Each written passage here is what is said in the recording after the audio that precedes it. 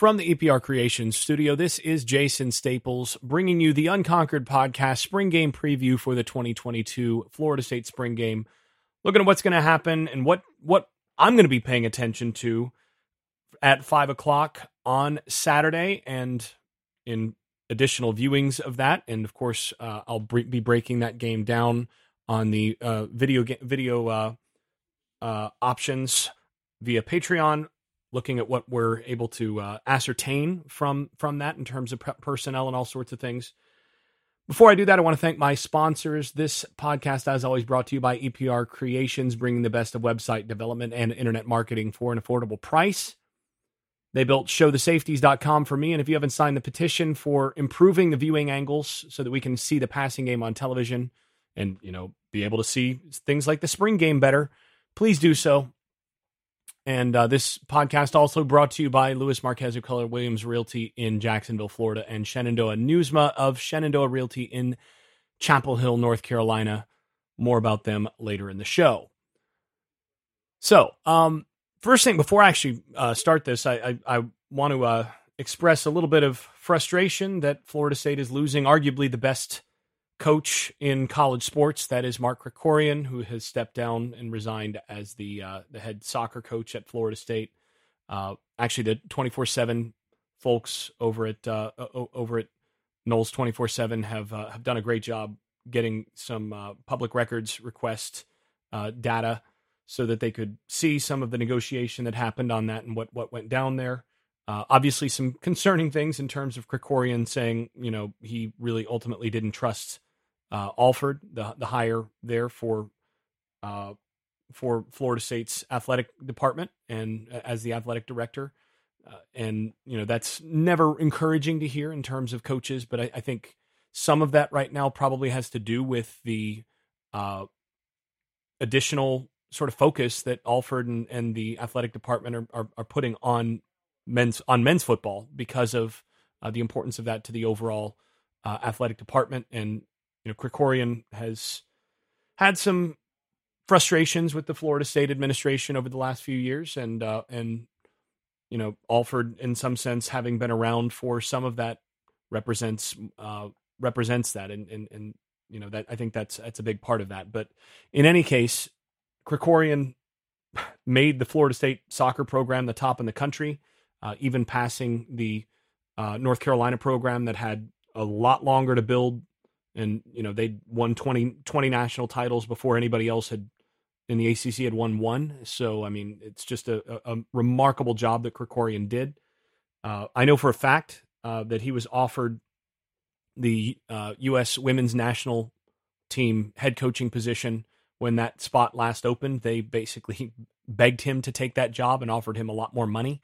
But at the time, he basically said, well, got my issues with the Florida State administration, but that's nothing compared to the mess out there. So, be interesting to see what he does. Obviously, I'll be rooting for him wherever he goes, and hopefully Florida State's able to hire a really good replacement for him. I'd be very strongly looking at anybody who has worked with Krikorian before, just to try to keep that system going. But hopefully they'll be able to find somebody that is able to sustain the momentum that Krikorian had established there. Anyway, if you'd have told my 18-year-old self a couple decades ago that I actually would have become a soccer fan at some point, who knows? I don't think my 18-year-old self would have believed you, but hey, here we are. Anyway, getting to the spring game side of things, the American football side of things, I think a way to think about this in terms of how I'm approaching this spring game and thinking about this program moving into the fall overall is there are things that we know at this point, and then there's some uncertainty in some other areas, and basically differentiating between those two things and seeing what they're able to handle, what answers we're able to get in those areas of uncertainty is really the key. So in that sense, compared to, say, last year, when going into the season, I mentioned last year that, I had some serious concerns. Most notably, you'll recall my basically saying, I don't know how they're going to score because I don't see any difference makers on offense. And that turned out to be the case. But other than that, I mean, there was very little sense of sort of what they had and who they were and identity and any of those things. I mean, we didn't know who the quarterback was going to be. We didn't know, what kind of capacity they would get from any of the quarterbacks. We didn't really have a sense of whether they would be able to put together a viable starting five even on the offensive line. I mean, there were a lot of questions going into last year, and there were very few real knowns going into last year. I mean, it was very much a year that had a lot more question marks than solid areas that you kind of knew, okay, well, we know what we're going to get from that group. It was all question marks. I think this year, coming into this spring, feels more like a regular year where you're not coming off of the COVID year. You're not coming off of a COVID year with a first year staff. You've gotten to see kind of what this staff does and how they do things with the roster that they've had. You've gotten to see some areas where they've established some solidity and at least established a floor. And so, you can kind of work around like, okay, we kind of know what we have here. Now, these are some of the question marks, but every season's going to have question marks. So are they going to be able to answer those questions? How are they going to be able to answer those questions? But in a number of areas, you kind of know what they are. And so that's more typical. And in terms of that, I mean, there are certain things we know. So coming into the spring game, the things that at least I think we know. I mean, there's the stuff that you know, and then the stuff that you think you know. So this is stuff that at least I think we know. Is number one, we know what's going on at the quarterback position. Jordan Travis is what he is. He's a guy that brings a pretty good skill set to the position, but he's never going to be an elite thrower. He can be a really good thrower, but he's not an elite thrower. I mean, you're not looking at a first round pick type thrower of the football, just a classic drop back guy, but a guy who offers you a lot of versatility and explosive running option along with the ability to throw a really good deep ball. So you know what you got there. Now, the concern is durability and, availability, some of those things. So you do want to have some solidity behind him, but there you're asking for a step forward from Rodemaker. You're asking, how close can Duffy be to being a viable backup? I mean, he's the most talented guy they've signed probably since Malik Henry. So, I mean, is he a guy that could be a viable backup next year where, let's say, Travis goes down for a game or two? Does that mean those are automatic losses or can you get something from those guys? I mean, I think they probably should be in the transfer market for a solid option behind Travis coming into the next year, but that's a tough thing to find. I mean, generally speaking, quarterbacks who are transferring are not transferring to be backups. So they're kind of in a difficult spot there. But we know at least what they are when Travis is healthy. And you're kind of looking to see, do they have enough depth there that you're not just on pins and needles anytime he drops back or, runs just to make sure that he stays healthy. That's the real question. But you know what you've got, at least at the starting quarterback position. I think you know what you have at the linebacker position. I mean, if Lundy and Gaynor are your backups, you feel pretty good. I mean, Lundy and Gaynor as starters would probably be the best set of starters Florida State has had in some years. But instead, you've got Deloach and Bethune in front of them. And so you feel pretty good about that. You feel like you can win with that set of linebackers.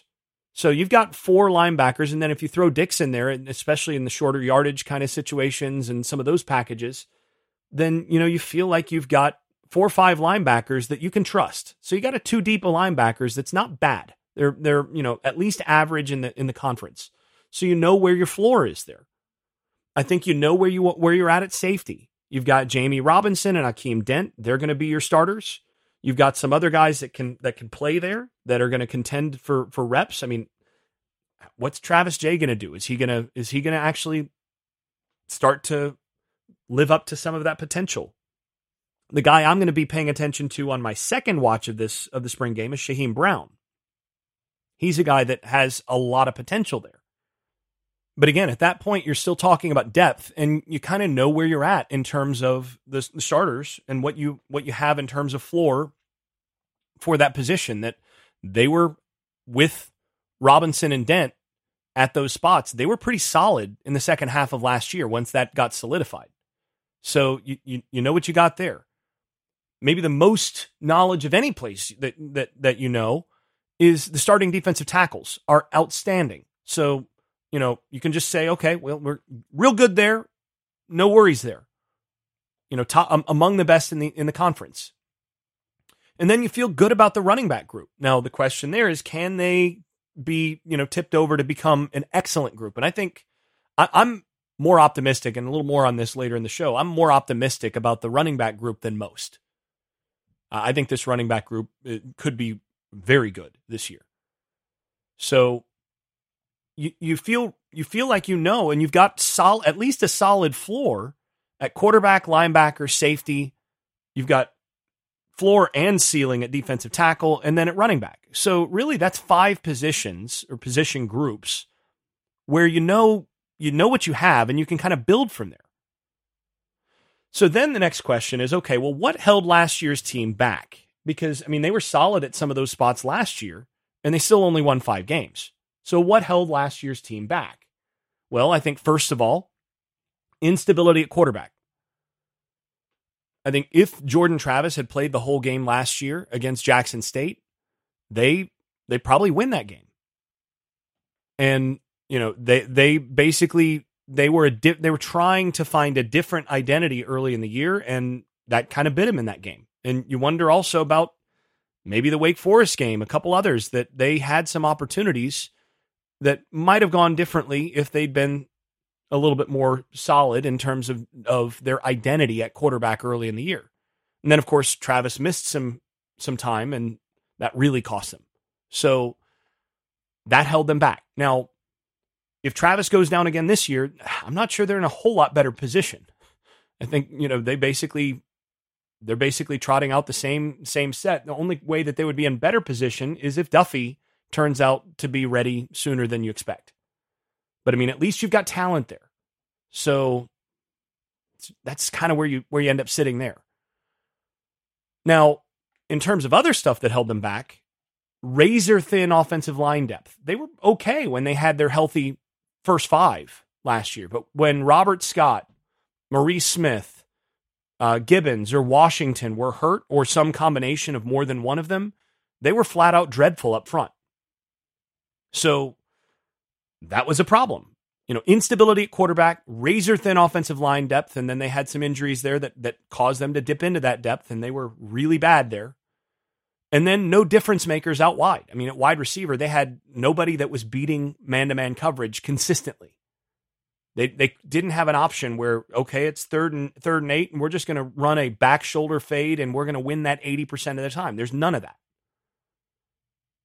And then at running back, they had Corbin, who basically became a difference maker last year, but now you're replacing that. So again, you need a difference maker at that position. So really lacking difference makers on the offense. So really, the offense was where these biggest problems were: instability at quarterback, razor thin offensive line depth, and then no difference makers out wide. That's kind of the holy trinity of not having an explosive offense right there, and having a lot of weaknesses. And you add those up all together in certain games, and you just got no shot to win those games. And defensively, they were actually pretty good defensively last year. What held them back, though? Coverage weaknesses at linebacker to some extent.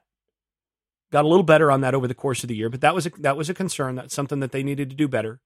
And then ultimately, it was subpar corner play that really killed them last year. If they'd had good corner play, they'd have been really good on defense. But they gave up way too many wins on vertical routes for opposing offenses. Essentially, you wound up with a lot of guys in chase position who couldn't run, and ultimately just got run by too many wide receivers, too many easy plays down the field because of subpar corner play. Now, the safety play late in the year, as they solidified that position, that helped. But again, they need to be better at corner. So that's 5 things coming into this year where, okay, you've got some solidity at those other 5 things, there are 5 things that you're looking at for this year. Can you get those things taken care of to be better? I don't know that they can fix the instability at quarterback in terms of they just need to have another guy on the roster who can play. That would be viable depth. And like I said, that's going to be tough to get in the transfer portal. It's, you're kind of depending on Rodemaker or Duffy stepping up and being that guy, or Travis being able to play the whole year. If Travis is able to play the whole year next year, this is an 8 or 9 win team, I think. But I mean, how is he going to be able to play all 12 games? Is he? Really? Are you sure? Is he going to be available for all of them? Is he going to be 100%? How limited might he be? I mean, that's the concern. But otherwise, I mean, you're looking in this spring game, what I'm watching is the other 4 things where I think you have to improve in order to be better than last year, plus one thing that you're replacing from last year where it was really good and you lost your top guys. So those things are the offensive line, wide receiver difference makers, corner play, and then defensive ends. So those are the 4 things that I'm watching the most. So as I'm watching this game, so now we're going to get past those other 2 things. If we're looking at what I'm actually going to be watching closely, especially my first time through watching the spring game, I can outline that pretty easily.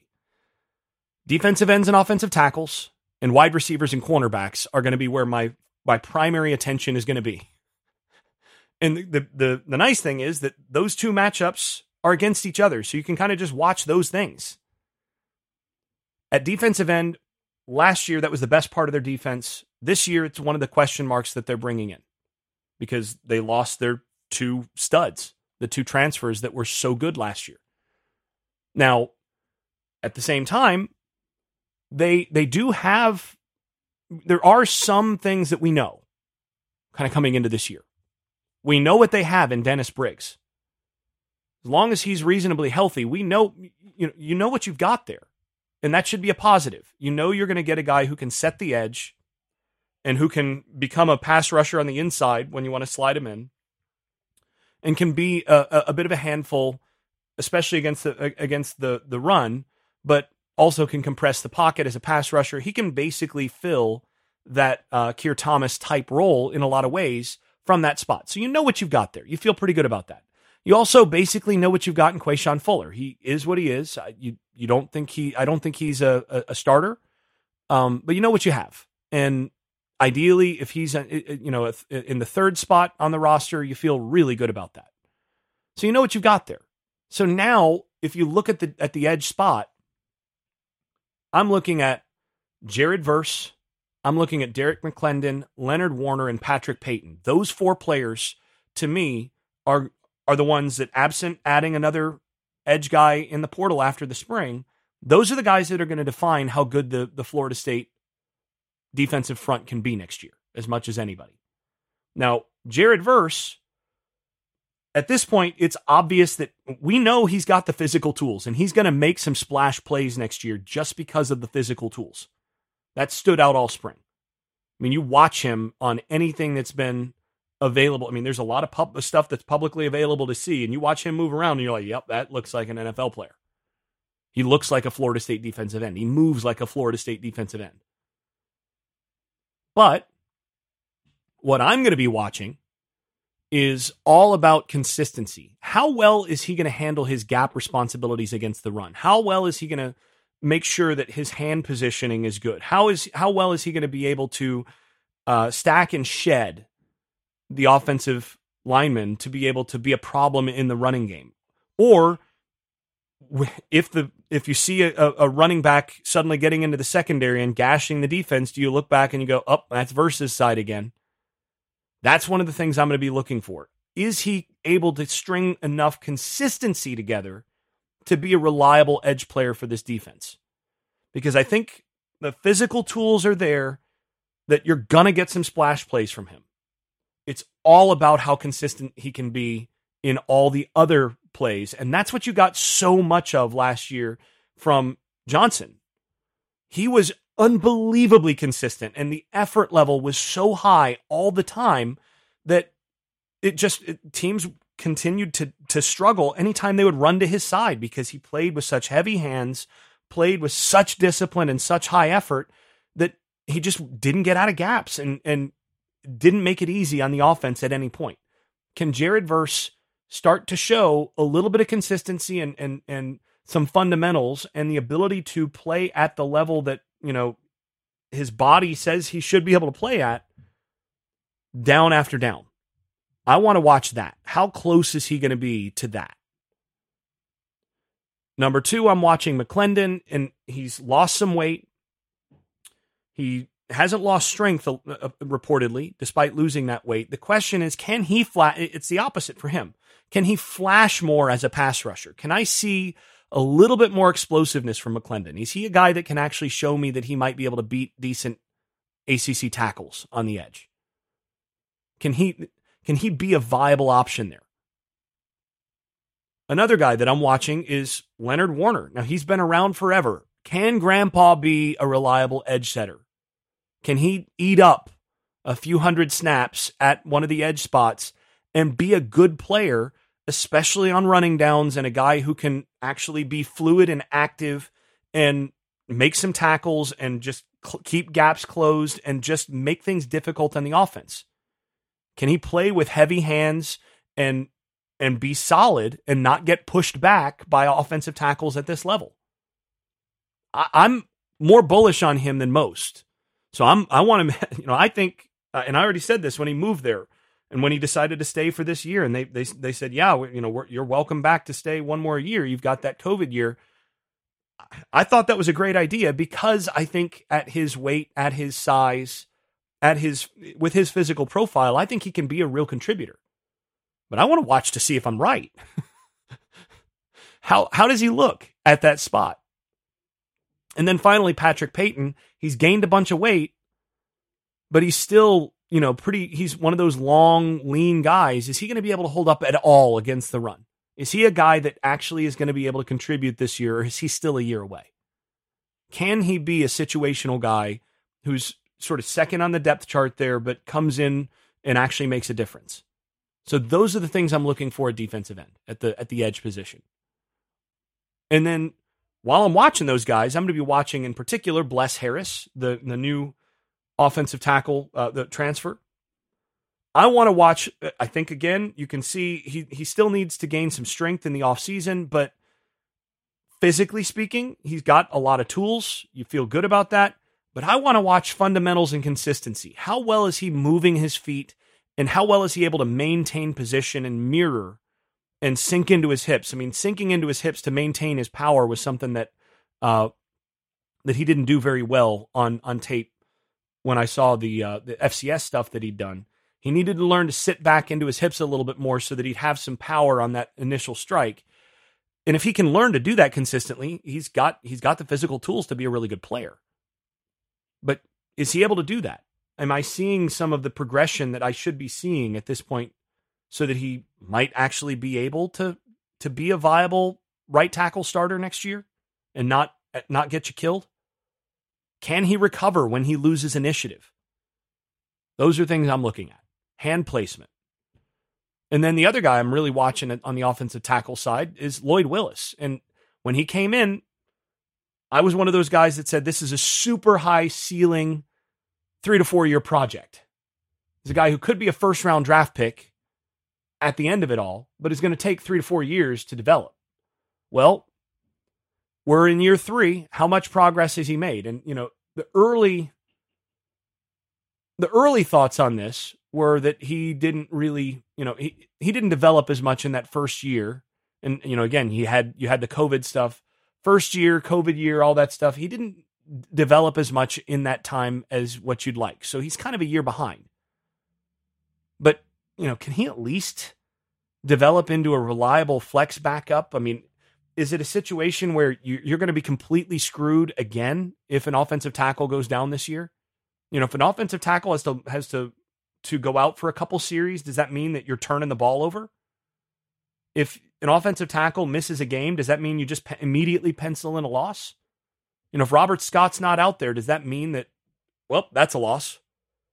Or are they going to have a little bit of depth at those tackle positions? Washington can slide out. They've had him at guard all spring because they're trying to develop that tackle depth. And ultimately they'd like another tackle to be there so that Washington can be at guard.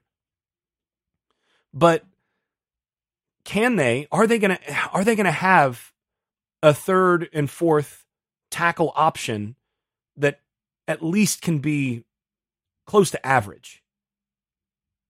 That's the question. So I want to see that. I'm not really going to pay much attention to Robert Scott, except to, the thing we know there is we know what he is. He's an average to above average offensive tackle in the ACC as of last year. So he could be better than that going into next year, but there's your floor. So if you've got guys beating him, you feel pretty good about that. So as much as that goes, I'll be paying attention to it, but I'm not going to really be focusing too much on him because you expect a nice incremental step forward to where he becomes an above average offensive tackle in the ACC. And if he's that, and if Jared Verse and, McClendon and those guys are still beating him, then hey, that's great. That speaks well for your defense. But that's one of the main places that I'm going to be looking in this game. The other place ultimately is the wide receiver corner matchup. And this is tricky to evaluate because last year, Florida State's wide receivers were just not good. They weren't good enough to win games because you had guys that couldn't get off one-on-one coverage consistently. So they went out and they threw bodies at it in the transfer portal. But here's the thing. How well are you going to be able to judge whether there's been real improvement there when they're going against a cornerback group that also wasn't very good last year? And again, they've brought in some new bodies here, and then Renardo Green has moved there now that he's healthy again.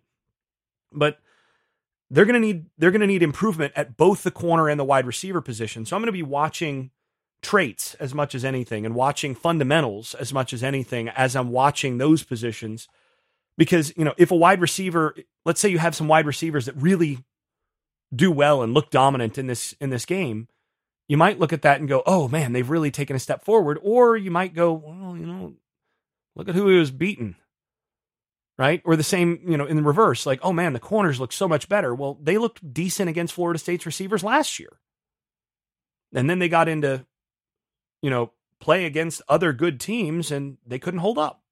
So I think you kind of know what you have in Omarion Cooper and Duke Cooper. He's going to be a starter on one side, and I think you feel pretty good about that one. But what are you going to get behind him, and what are you going to get at the other two? Kevin Knowles, I think you feel good at in terms of at the slot position. I think you feel good about those two guys. Who's the third guy going to be? And then who's 4, 5, and 6 going to be? That's critical. Are they going to have 5, 6 corners that they actually can rely on to win one-on-ones? Now, in my opinion, if I were handicapping this coming out of the spring, I would say that odds are your 3 starting corners are Duke Cooper, Kevin Knowles, and Renardo Green. Now, I've been a Renardo Green booster since he was a freshman. You go back to my scouting report on him coming out of high school. I liked him more than most coming out of high school, just in terms of traits. Not as fluid as some, but he runs well. He's got some good length. Can he be a guy that can be at least consistent at that spot? Can he be a guy that doesn't just get run by and give up a bunch of vertical routes?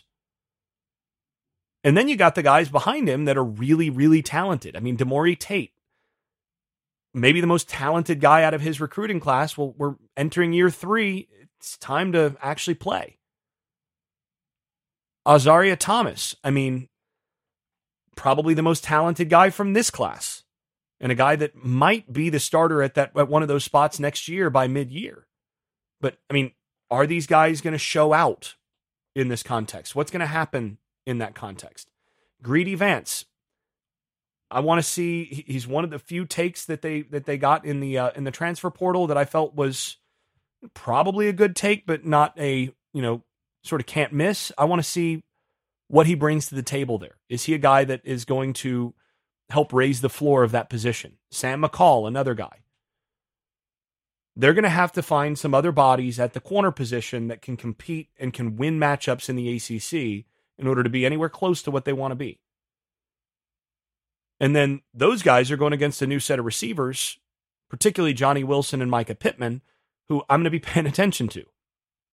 Johnny Wilson, you all know, I've been more bullish on him than just about anybody since he hit the transfer portal. When he hit the transfer portal, I immediately tweeted, that's a guy I'd target. He'd be one of the number 1 or 2 guys on my list. And I was very clear. I would sign both him and Deuce Spann. They both hit pretty close to the same time. It's like, you get both of those guys, I feel really good. So I think Wilson could be the number 1 receiver on this team next year. So question is he ready consistency-wise to become the number 1 and a true vertical threat that consistently wins on the outside against one-on-one coverage? Because that changes things for you offensively. But that means he's going to have to cut out some of the drops he's had in spring so far. And I want to see whether he's able to play with that level of consistency when the lights are on in the spring game. And the other guy that, is coming in with year 1 expectations is Micah Pittman.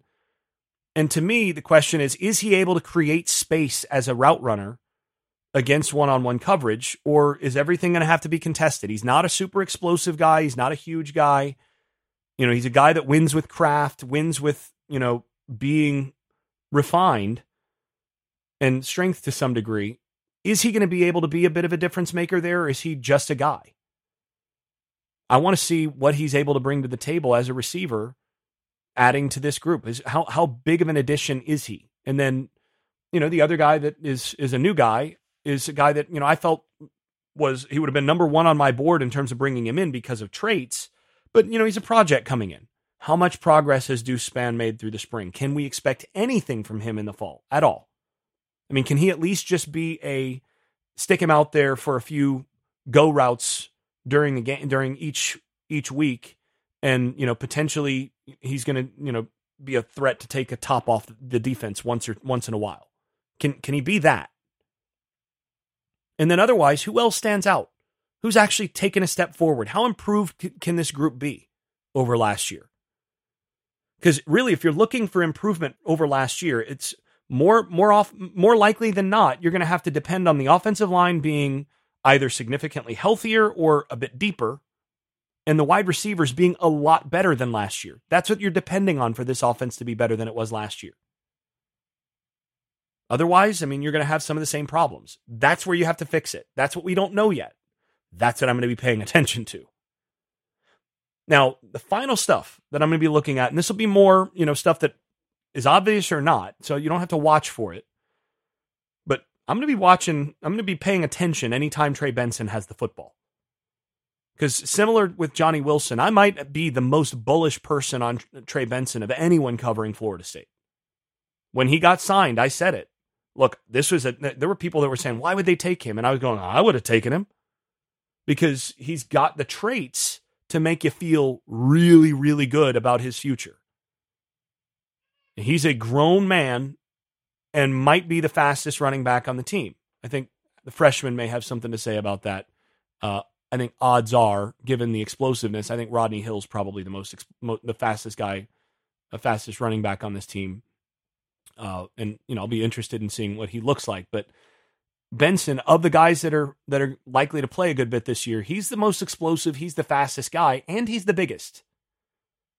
Can he become a key rotation piece? Can he become the Corbin role from last year with the big body back who can also run well enough to make some big plays and then basically allow Ward to do what he does and allow Toafili to do what he does? Is that the way that's going to work? Or is he just, it's going to be another running back on the roster? I'm pretty bullish on him, but I want to see some evidence of that in the spring game. Finally, and this is one of those things that I won't be paying as much attention to during the game, but I'll be going back and I'll be picking through this a bunch, and I'll be doing this on Patreon on the video stuff for everybody. I'm going to be looking at those backup defensive tackles, not so much for this year. I want to see improvement from Ray and Jarrett Jackson. These are guys that they're going to need to be good this year to have a solid rotation there. But what about all those guys when you get into your depth? Do you have a solid 5th and 6th option at defensive tackle? What's the future look like here? Because this is what matters for the program's future as they're building towards 2023, 2024. They've got to develop some defensive tackles to replace Lovett and Cooper. And I really hope we don't see much of Lovett and Cooper in this game. I'd love to see them both sit out. Honestly, I don't want them. I don't want either one of those guys to play it down in the spring game. I want to see all the other guys, and I want to see what the future looks like at that defensive tackle spot to kind of have a sense of what are they going to look like in 2023 when Cooper and Lovett are not out there. What are their options? Are they gonna take a major step back, or are they gonna just take a small step back, or where are they at the defensive tackle spot? So those are the things I'm looking at as I'm going into the spring game, as I'm thinking about where I want to watch and how all this sort of works for what to expect for the 2022 season as a whole. Again, wide receiver, corner, defensive end, and offensive tackle. To me, those spots, as much as anything, will determine how good Florida State can be in 2022. So those are the spots, those are the question marks that I'm going to be paying the most attention to in the spring game. The plus to me is that it feels like they're finally building. I mean, for the last couple of years, it has felt like they were basically just trying to stop the bleeding in terms of the program in free fall. It feels now like with some of the places where they've managed to shore up and establish a floor, they've landed, they hit rock bottom, and now they're finally building, and they've established that floor, and now they're having to shore up some of the places where they had some weaknesses that hurt them last year, and they're having to rebuild from a couple of the losses, particularly on the edge, where they had actual good play last year. But by and large, it's basically just answering. I mean, they've got a bunch of returners, bunch of returning players. It's answering the bell at the places where they had question marks last year. Can they shore up some of those question marks? And it's building toward that. That's what I'm looking toward. Like I said, the optimist in me says that at least it feels like they're starting to shore up some of those places. It feels like they're finally building. Am I still going to have that feeling after the spring game? That's what we'll be discussing in a couple days. Until then, this has been the Unconquered Podcast, brought to you by EPR Creations, Louis Marquez of Keller Williams Realty in Jacksonville, Florida, Shenandoah Newsma of Shenandoah Realty in Chapel Hill, North Carolina, and Garage Makeovers. I'm Jason Staples. This has been the Unconquered Podcast. Thanks for listening. The Unconquered Podcast is brought to you by EPR Creations, Louis Marquez of Keller Williams Realty in Jacksonville, Florida, ShenRealEstate.com in Chapel Hill, North Carolina, Garage Makeovers of Palm Beach and Broward County, and the Unconquered Podcast shop at UnconqueredPodcast.com, which features stickers, magnets, and other Seminole gear. Thanks also to those supporters over at Patreon, where I post video analysis and field questions for the podcast from supporters.